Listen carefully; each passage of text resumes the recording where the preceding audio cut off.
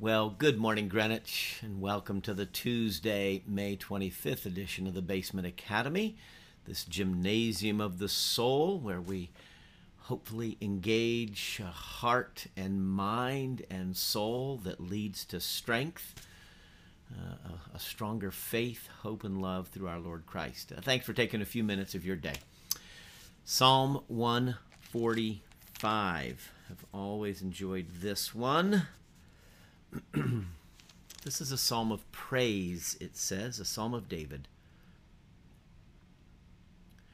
I will exalt you, my God, the King. I will praise your name forever and ever. Every day I will praise you and extol your name forever and ever. Great is the Lord and most worthy of praise. His greatness no one can fathom. One generation will commend your works to another. They will tell of your mighty acts. They will speak of the glorious splendor of your majesty, and I will meditate on your wonderful works. They will tell of the power of your awesome works, and I will proclaim your great deeds. They will celebrate your abundant goodness and joyfully sing of your righteousness. The Lord is gracious and compassionate, slow to anger and rich in love. The Lord is good to all. He has compassion on all he has made. All you have made will praise you, O Lord. Your saints will extol you. They will tell of the glory of your kingdom and speak of your might, so that all men may know of your mighty acts and the glorious splendor of your kingdom. Your kingdom is an everlasting kingdom, and your dominion endures through all generations. The Lord is faithful to all his promises and loving toward all he has made. The Lord upholds all those who fall and lifts up all who are bowed down. The eyes of all look to you, and you give them their food at the proper time. You open your hand and satisfy the desires of every living thing. The Lord is righteous in all his ways and loving toward all he has made. The Lord is near to all who call on him, to all who call on him in truth. He fulfills the desires of those who fear him. He hears their cry and saves them. The Lord watches over all who love him, but all the wicked he will destroy. My mouth will speak in praise of the Lord. Let every creature praise his holy name forever and ever. Psalm 145. It's an interesting psalm. It's an acrostic psalm. Each of the verses begins with a successive letter of the Hebrew alphabet. So in English, it would be the first verse begins with A, second verse with B, third verse with C, fourth verse with D, and so on. So interesting, the psalmists sometimes do that. It's understood to be a memory device so that you could actually memorize the psalm. So it's not just reading it and praying it, but committing it to memory. And so the ABCD mechanism, as it were, kind of this poetic device. I just love the psalm. It's a big psalm. It views kind of, it's a comprehensive psalm. One generation will commend your works to another. My mouth will speak in praise of the Lord. He fulfills the desires of those who fear him. There's this, your kingdom is an everlasting kingdom. Your dominion endures forever. And so it's this kind of a stepping back and looking at the scope of all things. The Lord is faithful to all his promises and loving towards all he has made. I love that verse. The Lord is faithful to all his promises. Not one of God's promises ever fails or falls to the ground, as we read elsewhere. And we need to know that because we forget that. We become anxious of the future. We become fearful. We become angry and disappointed when things aren't tumbling out the way we want to in life. And we forget that God has promised that all things are working to the good of those who love him or called according to his purpose. So if we can't see a good purpose or good end right now, remember this verse. The Lord is faithful to all his promises, so he will bring about a good end. Sometimes we're in the middle of a story and we can't see how the hero's going to rescue the damsel in distress, so to speak. So anyway, I commend Psalm 145 to you for your own prayers, but for your own thoughts about how you're living your life and sensing God at work. Okay, chapter 12, the last chapter in Ecclesiastes. We've been reading and reflecting a day at a time, a chapter at a time. And then for the rest of this week, I'll just tease out some additional thoughts from the study of Ecclesiastes. This particular passage was read at my graduation from seminary, which would have been May, in fact, almost, it was of 1992. So what is that? 29 years ago? Is that right? Yeah, wow. That's pretty crazy when you think about it. And it was like May 22nd, 1992. So just over 29 years ago. One of our professors, our preaching professor, read this, Gwyn Walters, Dr. Walters, and he was a man of smaller physical stature, but his spiritual stature was enormous. It was gigantic, just the way he was held in regard, his spirit. He died not long after graduation. He had to take a step back from teaching, so unfortunately I had one class with him, but not both of my preaching classes, as he believed it was cancer. But he read this at our graduation, and his subsequent death, I think, made this more poignant. But I will always remember in preaching class, and he said in that Welsh accent, "You have not preached until you've preached Christ." And it was just like, yes, preaching is not just standing up there and talking. It is preaching Jesus Christ. And so I thank God for Dr. Gwyn Walters. I will not be able to read this as wonderfully as he did, but it's a quite stirring passage. Remember your Creator in the days of your youth, before the days of trouble come, and the years approach when you will say, "I find no pleasure in them."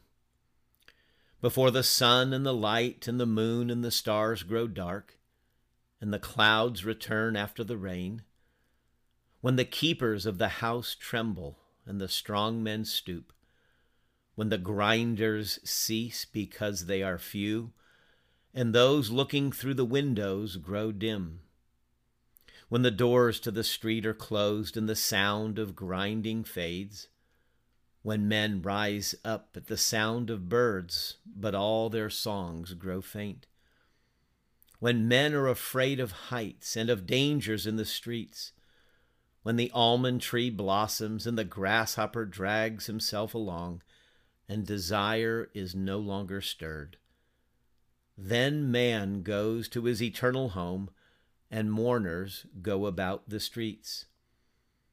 Remember him before the silver cord is severed or the golden bowl is broken, before the pitcher is shattered at the spring or the wheel broken at the well, and the dust returns to the ground it came from, and the spirit returns to God who gave it. Meaningless, meaningless, says the teacher. Everything is meaningless. Not only was the teacher wise, but also he imparted knowledge to the people. He pondered and searched out and set in order many proverbs. The teacher searched to find just the right words, and what he wrote was upright and true.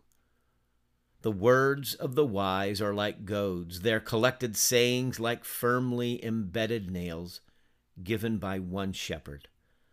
Be warned, my son, of anything in addition to them. Of making many books there is no end, and much study wearies the body. Now all has been heard. Here is the conclusion of the matter. Fear God and keep his commandments, for this is the whole duty of man. For God will bring every deed into judgment, including every hidden thing, whether it is good or evil. Ecclesiastes chapter 12. It's the conclusion, truly, of this amazing book. If you've been listening, watching for the last couple weeks, chapter by chapter, it's a book that challenges, that disturbs in some very honest ways. It calls it like it is, looking out at the world under the sun. These are the things that happen with work, with relationships in the community, with government, with justice or injustice, a time for everything. And so this honest assessment of the human life or the human condition draws now to a conclusion. And so yesterday, at the end of chapter 11, be happy while you are young. Let your heart give you joy in the days of your youth. But know for all these things that God will bring you into judgment. And so that it continues. Again, the chapters are the original text. The writer of this did not put chapters in. Those were added later. So chapter 12 just flows right from chapter 11. Remember your Creator in the days of your youth. So be happy, live it up, enjoy, but know that you'll be brought into judgment. So remember your Creator. Remember you didn't make yourself. None of us makes ourselves. Remember God. Remember the Creator. Remember you were fashioned in your mother's womb. Remember you have received life.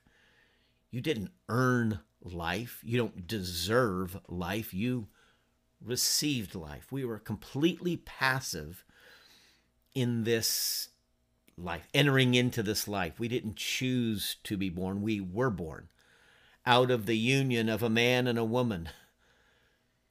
And so remember your Creator. Remember that God had a purpose for bringing you here. Do this in the days of your youth. So while you have strength, while you have vigor, while you have your senses and abilities and your capacities are strong, while your interest is strong in life, remember God. Because, and this is the poignant expression of this passage, remember your Creator in the days of your youth before the days of trouble come. Unless one's life is cut short, and this does happen, again, under the sun, east of Eden, in a fallen world, things happen. But for most people, there is an arc and a trajectory to their life. There's the springtime of life, the summer, the vigor, the vitality, autumn, as we begin to reach middle age, and then winter comes, right? There is an arc, a trajectory, as it were, to the human life. Remember your Creator in the days of your youth before the days of trouble come. And then what the teacher does is writes one of the most poignant, poetic expressions of this downward arc of old age. Remember the Creator in the days of your youth, before the sun and the light and the moon and the stars grow dark. So night and day sometimes cannot be distinguished. Day just flows into day. We heard this often from my mother. What day is it? Because the schedule, there's nothing to engage. There's the calendar used to be so full of activities, and Monday had this, and Tuesday was meetings, and Wednesday was this activity, and Thursday. And eventually, one day is the same as any other day. Sun and light, moon and stars. When clouds return after the rain. No. The clouds are supposed to leave. No. For old age, you finish one storm, another storm comes. You finish one doctor's appointment, another doctor's appointment comes. You address one ailment, another ailment comes. The clouds return after the rain. The storm comes again after you've weathered one storm. When the keepers of the house tremble, the keepers of the house, the hands, that we're able to defend ourselves and work with our hands. The keepers of the house tremble, and the strong men stoop. One's legs that strengthen and give, they stoop. They're kind of the bowing of the legs. When the grinders cease, because they are few, when your teeth start to fall out. And those looking through the windows grow dim. The eyes are the windows, right? The eye is the window. And so those who look out through the windows grow dim. Eyesight fails, right? When the doors to the street are closed and the sound of grinding fades, that might refer to the ears. The doors to the street we kind of hear, and the sound of grinding, all the activity out there might be our lips, might be a reference to the lips. We just don't want to say a whole lot. There's nothing to say. Sometimes we repeat ourselves as we get older. We forget a little bit. When men rise up at the sound of birds, but their song grows faint, sleep is difficult. You know, when you're young, in your youth, you're active, you're engaged, you're exercising, you're working, your sleep is sweet. But for old age, often people rise at the sound of the birds as they start chirping at 4:30 in the morning or whatever it is right now. When men are afraid of heights and of dangers in the streets, there's just a sense of, I don't know if I want to go out anymore. In old age, even taking a couple stairs, going up the stairs feels precarious. When the almond tree blossoms, the almond tree would become the white hair, as it were. The blossoming of the almond tree would be white. The grasshopper drags himself along. Grasshoppers are supposed to be jumping with energy and chirping, and the grasshopper now drags himself along, just kind of shuffling, right? In old age, we shuffle, and desire is no longer stirred. Any interest in love and sexual intercourse, and it just desire has faded. Then man goes to his eternal home, and the mourners go about the streets. What a passage. It's this poetic expression of the reality of declining physical strength, the downward arc of old age. And my dad and mom, we used to talk about this as they would get older. Can't remember who said it. Maybe it was Mae West.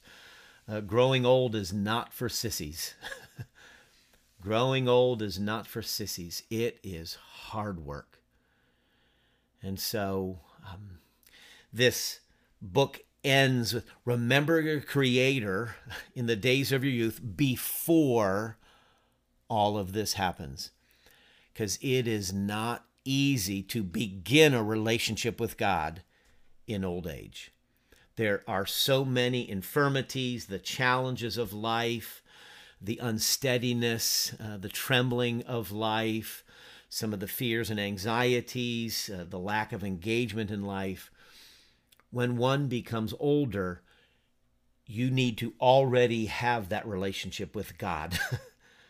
So remember your Creator in the days of youth before these things happen. And then it goes on before. Remember him before the silver cord is severed, the golden bowl is broken, before the pitcher is shattered at the spring, or the wheel broken at the well.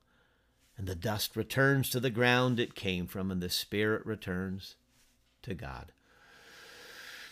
And so the commentators believe the silver cord may refer to, as you age, kind of the boniness, and you see the spinal cord, right? The backbone.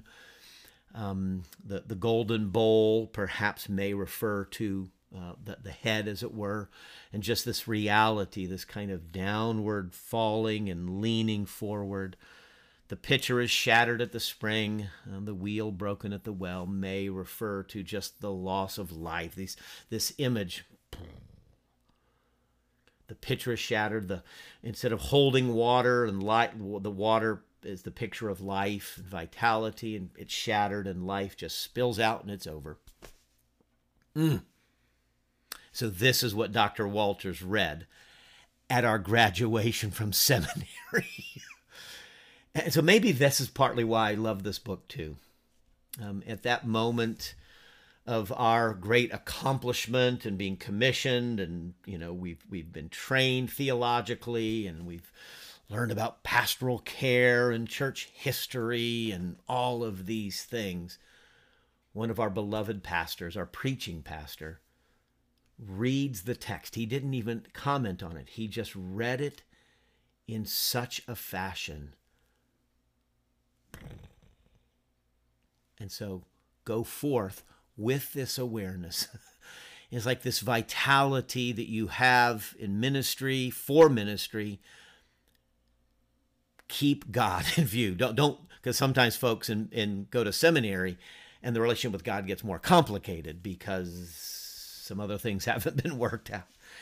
Anyway, such a gift, such a beautiful, beautiful passage. And then the conclusion of the matter.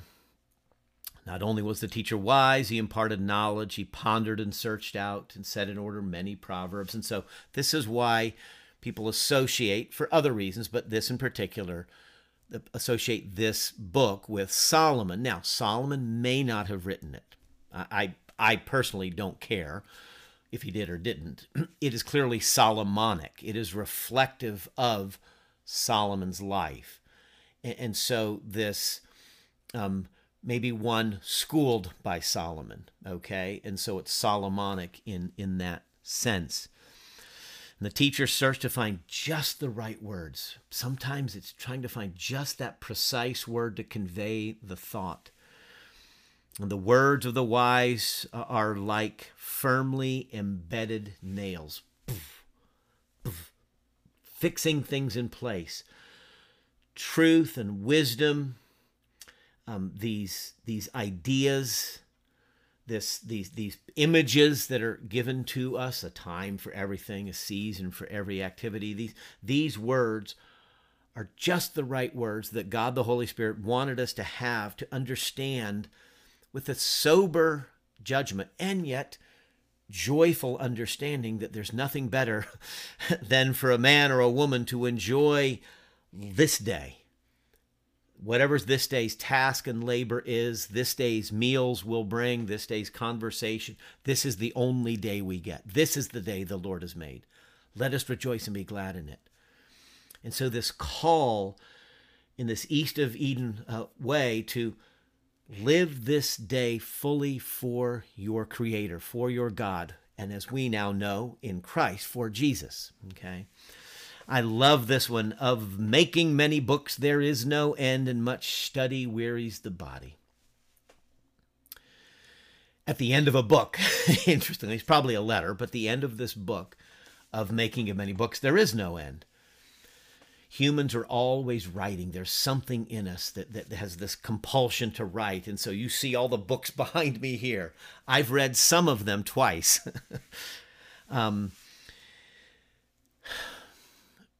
There's something in the human family that pursues knowledge, pursues understanding, pursues wisdom. And we fashion ourselves to be authorities, and we fashion ourselves to be advocates for these things.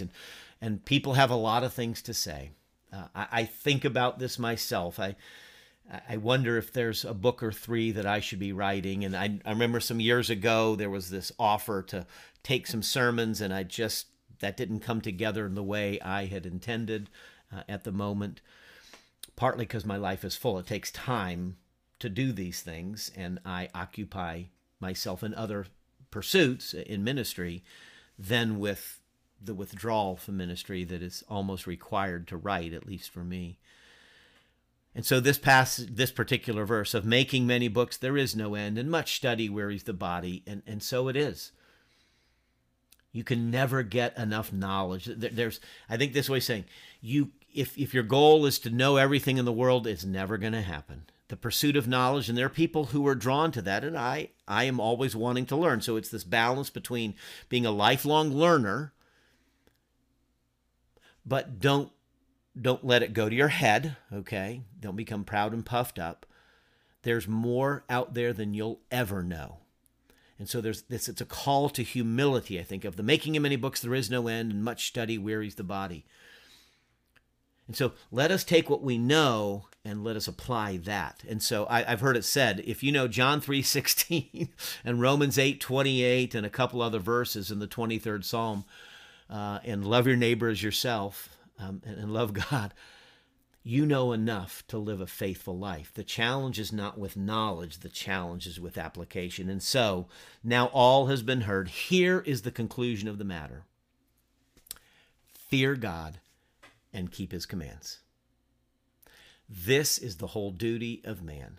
This is what God would have us do, living this life in these few short years that we have, because they pass swiftly. Fear God and obey his commands. God created man and woman, Adam and Eve. He created the human family to bear his image. He created us to live in relationship with himself and with one another. In their folly, Adam and Eve, the human family, walked away from that, chose to be as gods unto themselves rather than to live in submission to God, chose to be gods, to be the ones who determine right and wrong, good and evil. We will be the ones who build towers to the heavens, as in the Tower of Babel. We will be the ones who make names for ourselves. We will think we are our own creators. Remember your Creator in the days of your youth, before the days of trouble come, in this arc of human decline and old age takes over. Don't weary yourself out. Don't wear yourself out trying to know everything about the world, to know everything about the mysteries of life and God. Just fear God and keep his commands. As John writes in his first letter in the New Testament, this is life, to obey the commands of God, and his commandments are not burdensome. The wise person understands that the commands of God are not burdensome. They are life. They are what give us direction. They're what give us strength. They're what give us hope. Love God with all your heart, with all your soul, with all your mind, with all your strength. And love your neighbor as yourself.